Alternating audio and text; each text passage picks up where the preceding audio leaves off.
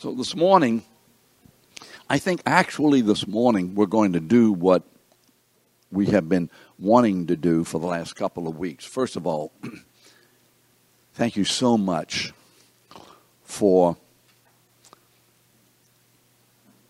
asking questions when you have them. You know, one of the great struggles for a teacher is not being asked questions when the students, let's say, are confused or don't have enough information or whatever. We want you to ask questions, all right? We want you to ask questions. Even if we said the same thing 15 times and you didn't get it, we want you to ask. Because there may be some deficiency in our communication that needs to be overcome. For whatever reason, we want you to ask. So, first of all, thank you so much for asking. Amen. We've been talking about the person of God, and we've gone through the attributes, or at least a few of the attributes of God. And then we started talking about the very nature of who God is in himself. That God is one in his essential being. There's only one God. We are monotheistic people.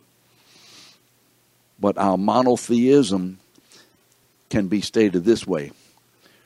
We believe in a Christian monotheism.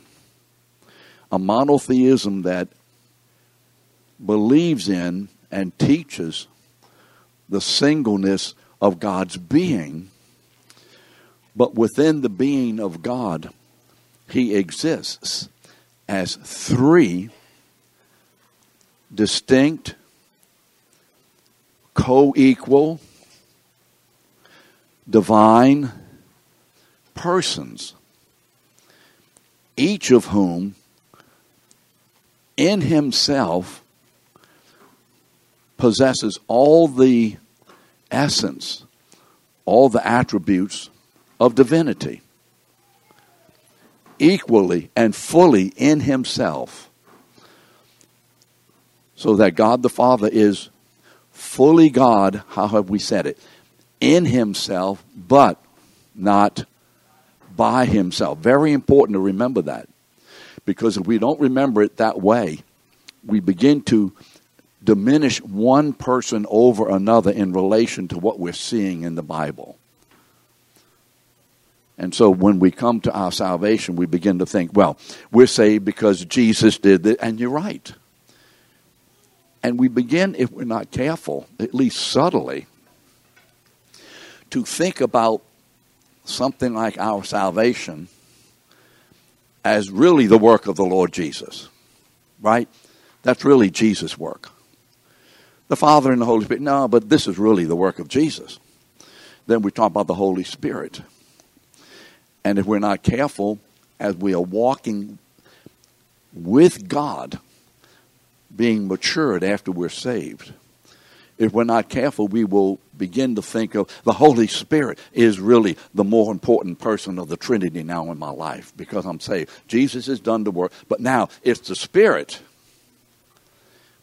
And if we're not careful, we don't mean to do this, but practically we are.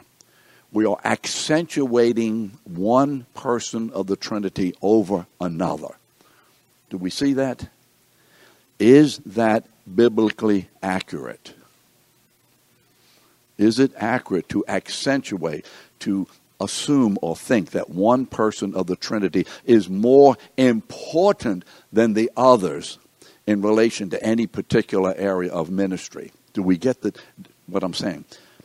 Is that right? No, it's not right, because each one is equally and forever equally important. So the Father is fully God in himself, but not by himself. The Son, fully God in himself, but not by himself.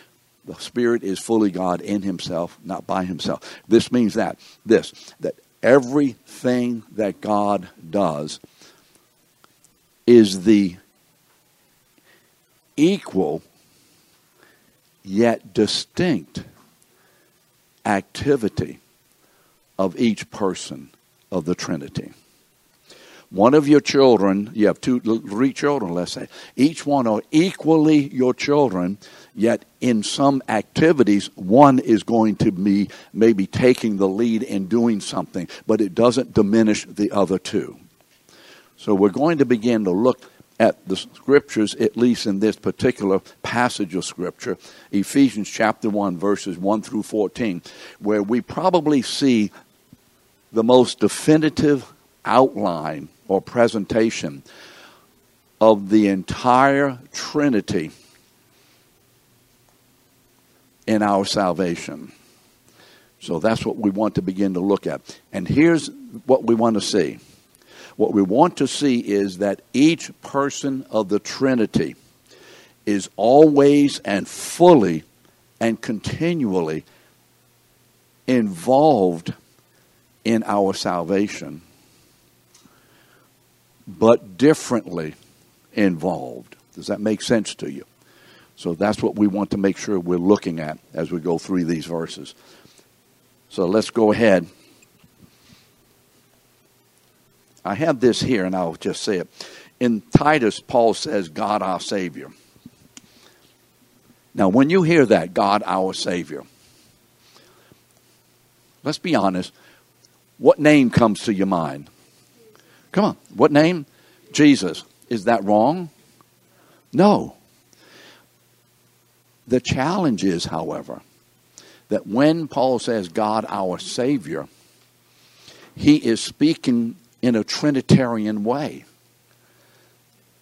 That God, who he is in himself, Father and the Son and the Holy Spirit, is our Savior. So, is it incorrect to say we are saved by God the Father? Is that accurate? Yes. We are saved by God the Son. Is that accurate? Yes. We are saved by God the Holy Spirit. Is that accurate? Yes. So what does this mean? This means this, that God the Father is fully involved in every aspect of our salvation, but in a way that the Son is not involved. And then the Son is involved in a way that the Father is not specifically involved, and the Holy Spirit is involved in a way that the Son and the Father are not specifically involved, but all three are fully involved.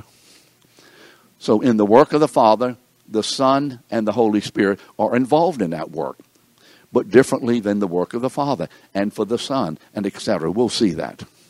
Are we okay so far? Are we okay so far? If you're not, you can shake your hand or raise your hand. It's okay. Shake your head, I suppose, and raise your hand. It's okay. So let's begin to look at this. Paul begins this way. Now we're talking about Ephesians chapter 1, verses 1 and 2. He begins, Paul, an apostle of Christ Jesus by the will of God. So you know what an apostle is. An apostle is from apostolos, which is the Greek meaning what? A messenger, one who is sent. The word in and of itself doesn't mean someone who is, greatly gifted or whatever more. It's just one person who's been sent by the authority of another. Here, Ben, I want you to go do this. I'm in charge some kind of way. I have an authority to be able to tell you that. I want you to go down and do this and that and the other thing and give them a message for me. Ben becomes my apostle. He becomes my messenger with a message conveying something that I have the authority to say, to do. He's conveying that, correct? That's what an apostle is. Now, in the church, obviously, it begins to have connotations of the work and will of God, but that's for another day. Paul, an apostle, he's one who's commissioned as a person who was officially commissioned as a messenger of God. But look what he says. He's an apostle of Christ Jesus. Of Christ Jesus. Word of is a preposition. It means belonging to. I think that's probably the easiest way to see it. Of. Belonging to. In relationship to. Submitted to. Of Jesus Christ. Or belonging to Christ. Who has the authority to appoint Paul as his messenger. So when Paul says, I'm a messenger of Jesus Christ, what is he saying? My authority as a messenger comes from Jesus. Now, where does Jesus get this authority? How do we know Jesus has this authority? Remember in Matthew 20, what is it? 28, verse 18. What does he say? The disciples are gathered around. Jesus is about ready to leave them. And what does he say? All authority in heaven and earth is mine. Does he say that? No, be careful. All authority in heaven and earth is mine. Well, look, wait a minute. Wait. We're talking about the Son of God here. We're talking about the Son who is equal in authority with the Father and the Holy Spirit. Do we see this? So if Jesus, the Son of God, is equally authoritative with the Father and the Holy Spirit, well, why does he say it's been given to me? Do we notice the little words? All authority in heaven and earth has been what? Given to me. He's not talking about his essential authority as divine. He's talking about his activity authority, his role authority. The authority has been given to me to go and to ascend and to send the Holy Spirit, remember, and to send these men out. Well, if he's been given authority, who gave him that authority, Carolyn? Who? Which God? Which person of God? The Father. Did we see it already?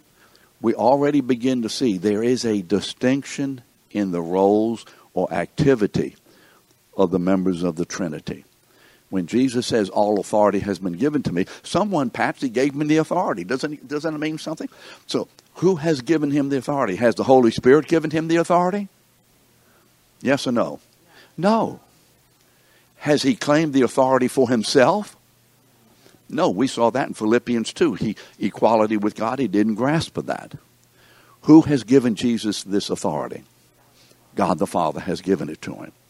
That means this, that the Son and the Father are co-equal divine persons with the Holy Spirit. But there is a distinction in which, in their union, they function differently. The Father, then, we see right from Jesus' words, in some way the Father is the one from whom all the authority proceeds to the Son and the Holy Spirit to bring us into heaven.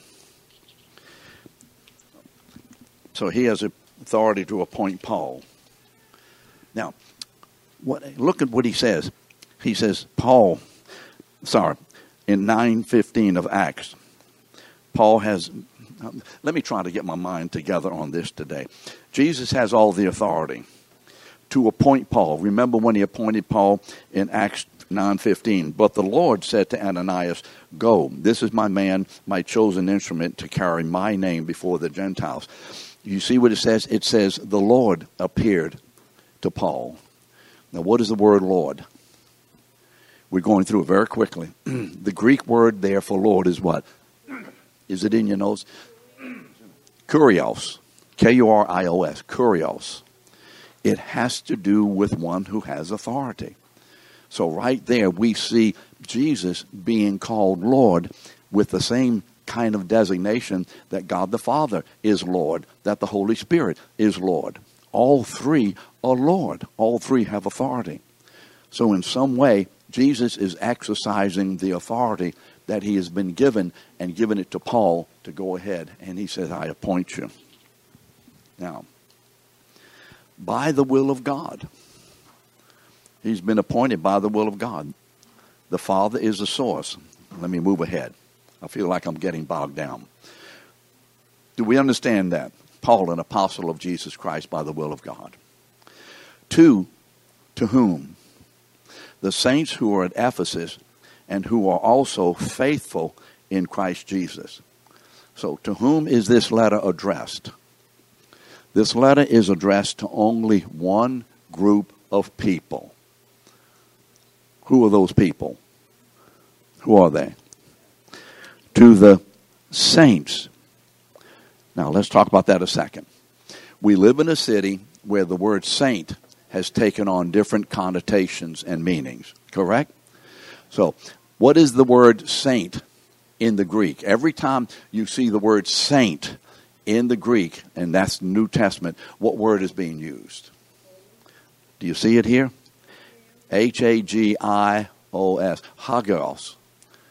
That's the word that is used for saint. There's not another word used for certain people who are certain types of saints. Every person who has been saved is a saint. Can we get that? Now, how many of you are challenged when I say Gail Harrison? How many of you know who Gail is? Where's Gail? Would you raise your hand, Gail? Gail, where are you? There. Oh, there she is. Now, Gail, listen to your heart. Listen a moment to your heart, your feelings. Gail, you're a saint. How many find out a little bit challenging? Come on. You can raise your hand. It's okay. It's a little bit challenging. Why?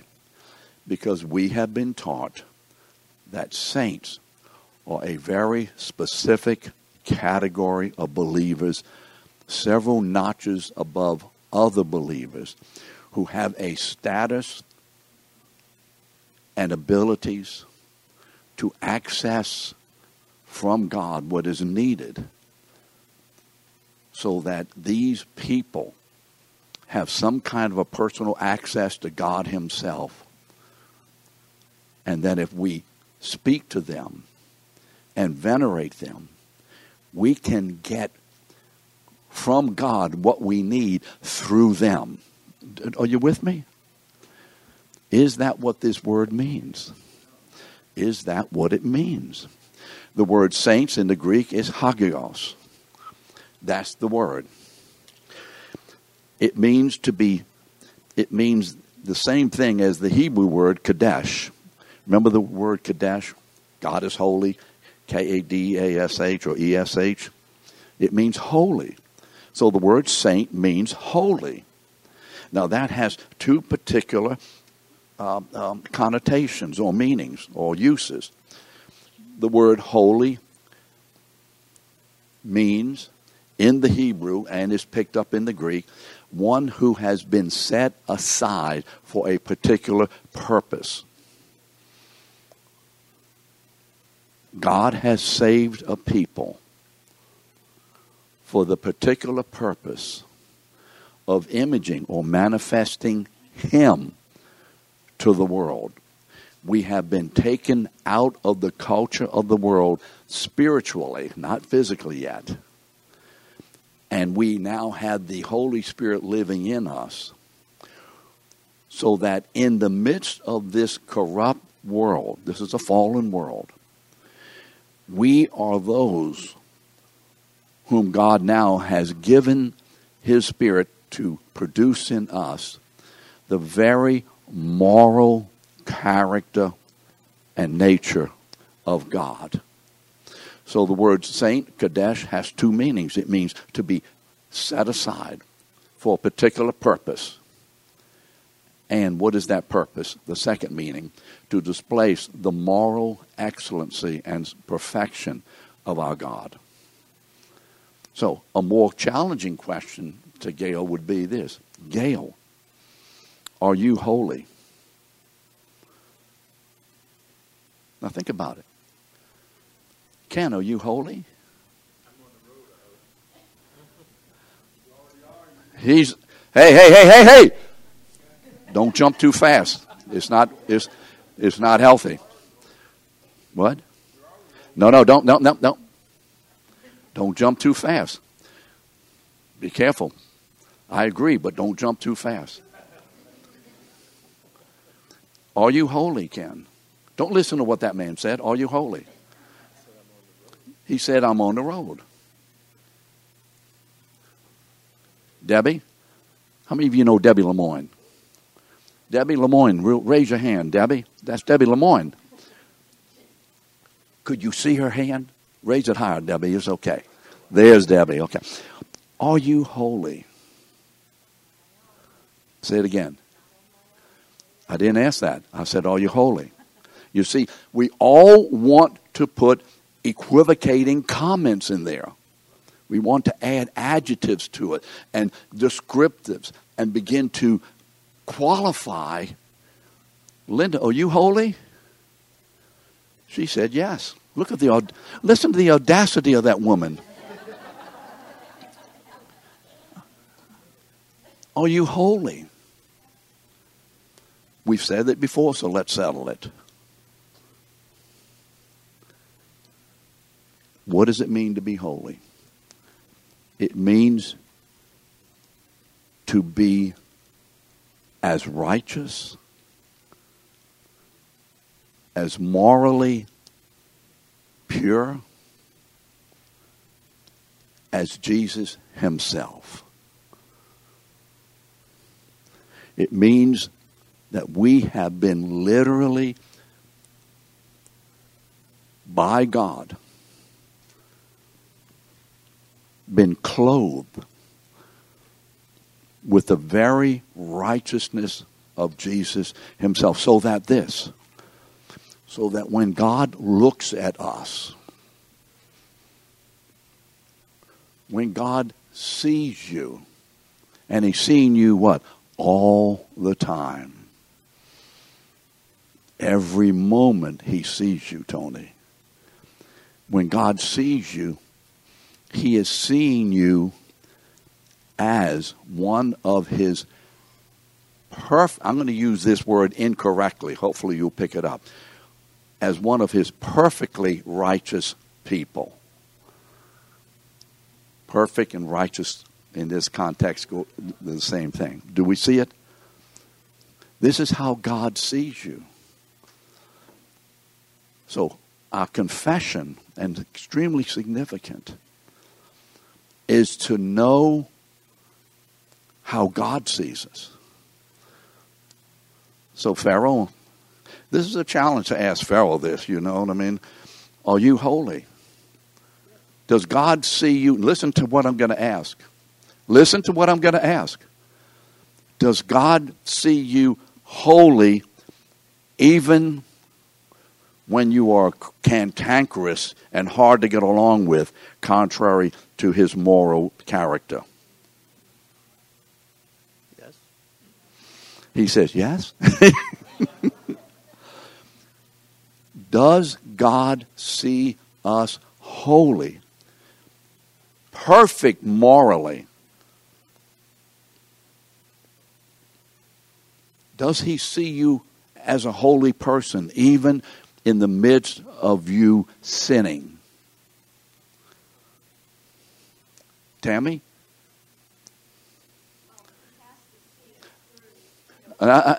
Just yes or no. No. I look. And you see, she's adding things to it that's going to confuse us today. I don't even know what all those words mean. Does God see you? And I'm trying to break through something. I'm not just putting Tammy down. Does God see me even when I am sinning, Ben?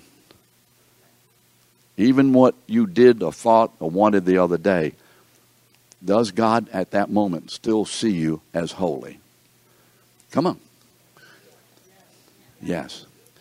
If he does not, then he's lied to us. And God is not a man, somebody said to somebody somewhere, that he should what? Lie. I agree with what Tammy's trying to say.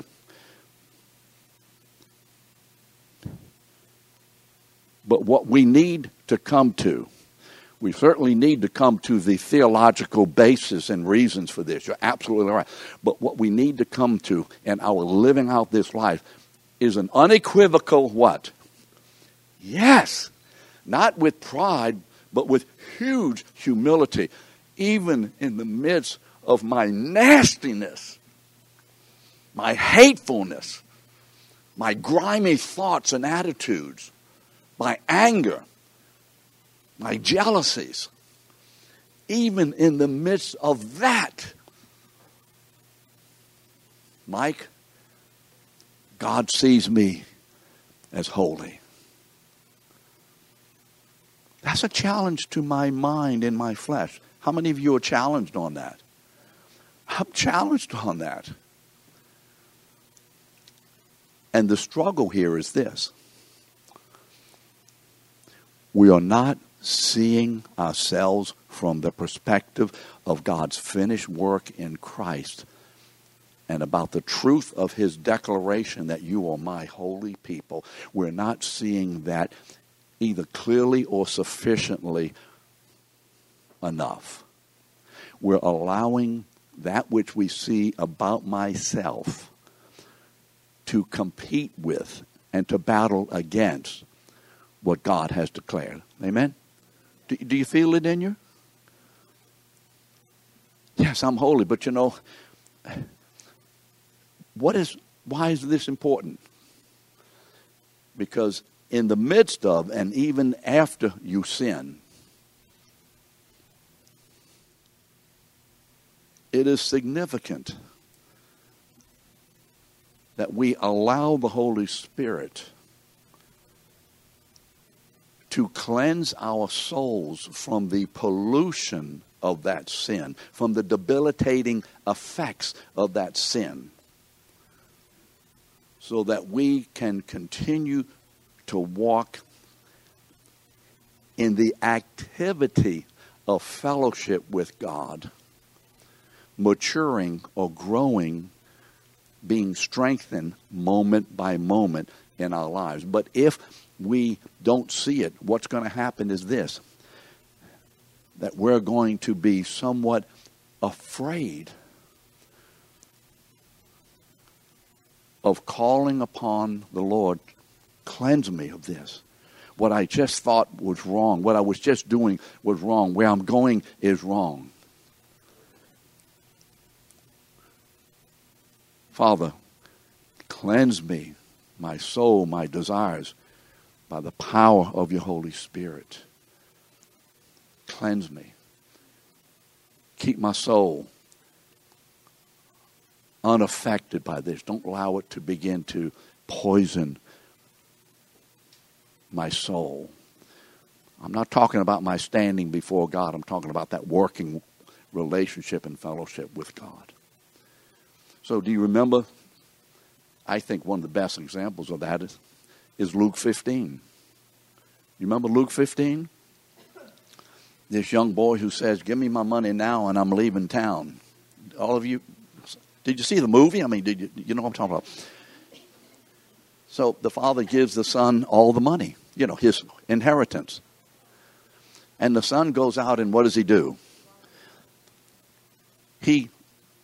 Wild living, wine, women, okay? This guy was getting together with ladies of the night. Then he ran out of money. So he had to hire himself, remember? And finally, when he is eating what? The what? The stuff that pigs eat. He's a Jew. Pigs? Daniel, he's Jewish. He's at the bottom. He has all this pig poop on him. He stinks of pig poop. His breath, his body, he's just grimy with the pollution. So what does he do? I will arise and go to my father. Remember that? So he starts home. Now, he doesn't stop along the way to take a bath. Did you notice that, Giselle? Happy birthday, Giselle. Happy birthday. Did you notice that? He didn't stop to take a bath. He went where? Right home. How could he do this? How could he do it? Many of us would be scared to death to go home because what? this man's going to beat the boomba out of me. I'm going to be in very deep trouble.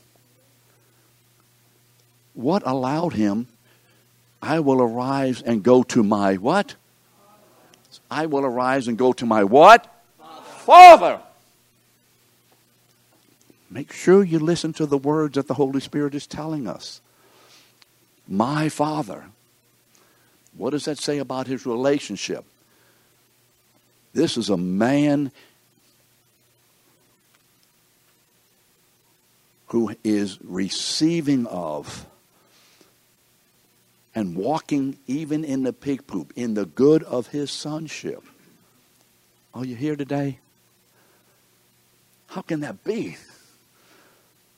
Because you see, the Father's forgiveness is greater than the Son's sin. Romans 5:20. Write it down and look it up. The Father's forgiveness is greater than the Son's sin. Romans 5:20. Look it up. That's what Paul was talking about there. And the Father, sitting at home thinking, man, search your hearts. Man. And it may be your son, your daughter, it may be your friend, it may be your mom and them, it may be someone in the church, it may be a pastor, an elder, it may be somebody. Man, he's really disappointed. I just go, and we go through all these. Oh, you're with me? You hear it in you? The Father's not doing that. The Father has one overwhelming desire. And it's this. Come home. Come home. I want you to come home. Every day. The man is on the hillside looking for his son to do what? To pay the money back? You've embarrassed me. You've disappointed me. You've wounded me.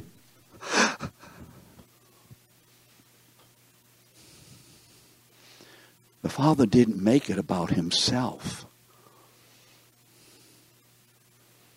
Come home.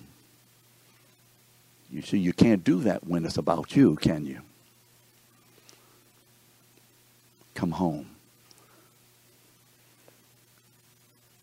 And when you look at Luke 15, it says, and the Father, seeing what? Come on. The Son, what? Far off. Far off. My son. So he stands on the hilltop waiting for him. Come on, man. We got some stuff to talk about, you and me. I know it's not grammatically correct, but that's what the Father said. Dude, we got stuff to talk about, babes. You've been wrong. We have to clarify that. We have to get to the bottom of this. Do you hear me? Do you hear you? Why am I doing this? I don't know. Hopefully someone in here needs this. I need it regularly. But that's not where the Father is it? In his attitude. Oh, well, the Father just doesn't know that the Son has sinned. Because you see, when this Father looks at his Son, he just doesn't see the sin. Because forgiveness means forgetfulness. Do you really believe that? It says, and I will forgive their sin in Jeremiah 31. What? I will remember their sin, what? No more. The Father sees this stinky, nasty filth coming in the physical. He sees this rebellious boy coming home. But he doesn't act in a way that holds that sin against his Son. Are you listening today? Robert, Bob, not one of those sins. Right, Todd? Not one. Why? Because he's my son. We're called the sons of God. It's a term boys and girls, men and women. Sons of God. And the Father takes that long robe and he pulls it up and wraps it around, ties it up. And that old man runs down the hill. And what does he do? I'm so glad to see you home. Let's just talk about this for a minute. We need to go over some of the details before you come back into my house. I want you to know how this has affected me, Mike. See, Bogdan, this has been damaging to my reputation. And I love you, brother, but that's a hell of a kind of thing to say. May I say it that way? I love you, but there are no buts with God. And what does he do? What does this Jewish man do when his son gets near enough to him? This son who is reeking of pig poop. Somebody tell me what the first thing the dad does. Say it again. Say it a different way. Say it another way. He kisses him.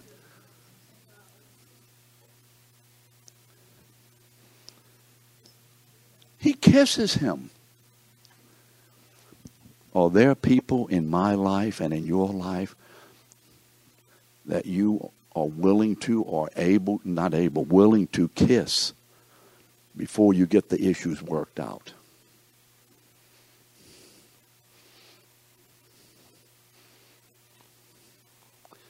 See, when Paul says saints, do you see the enormity of that word? The enormity of that word. Are we saints? And it doesn't say anything about us, but it says everything about our Father. Doesn't it? He embraced him, he kissed him, he hugged him. Then what did he do? He covered over that activity of sin with his own robe. And then what does he do? Take my signet ring. What is that? Authority. See, because the son has left all that. He's coming back. And put on him what? Shoes.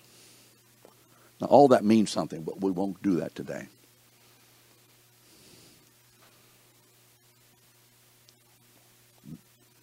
This, my son, remember to the response, was what? Lost, but is now that. Lost doesn't mean unsaved.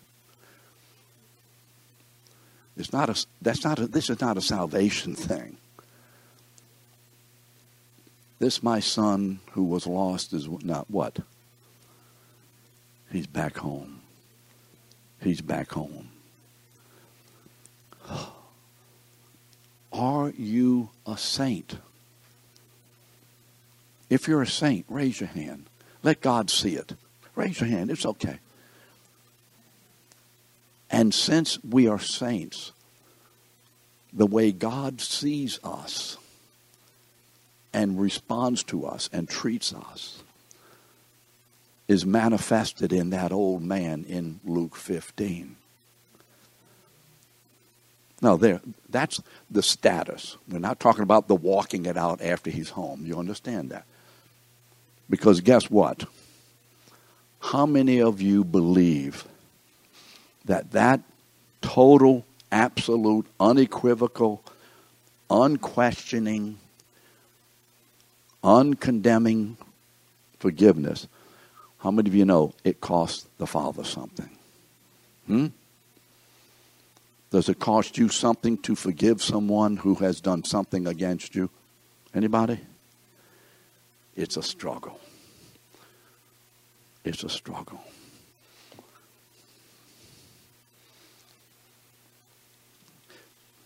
And these people are faithful, Paul says. Faithful in Jesus Christ. Why are they faithful? because they are living in Him who is the faithful one. Amen. Our faithfulness is but a manifestation of the absolute faithfulness of the Son of God to the Father's will at the absolute worst cost that could ever be imagined. He goes to the cross. Remember Philippians 2:8. And as a result of that, what happens? Wherefore also God has what? Highly exalted him and has given him a name, which is above what? Every name.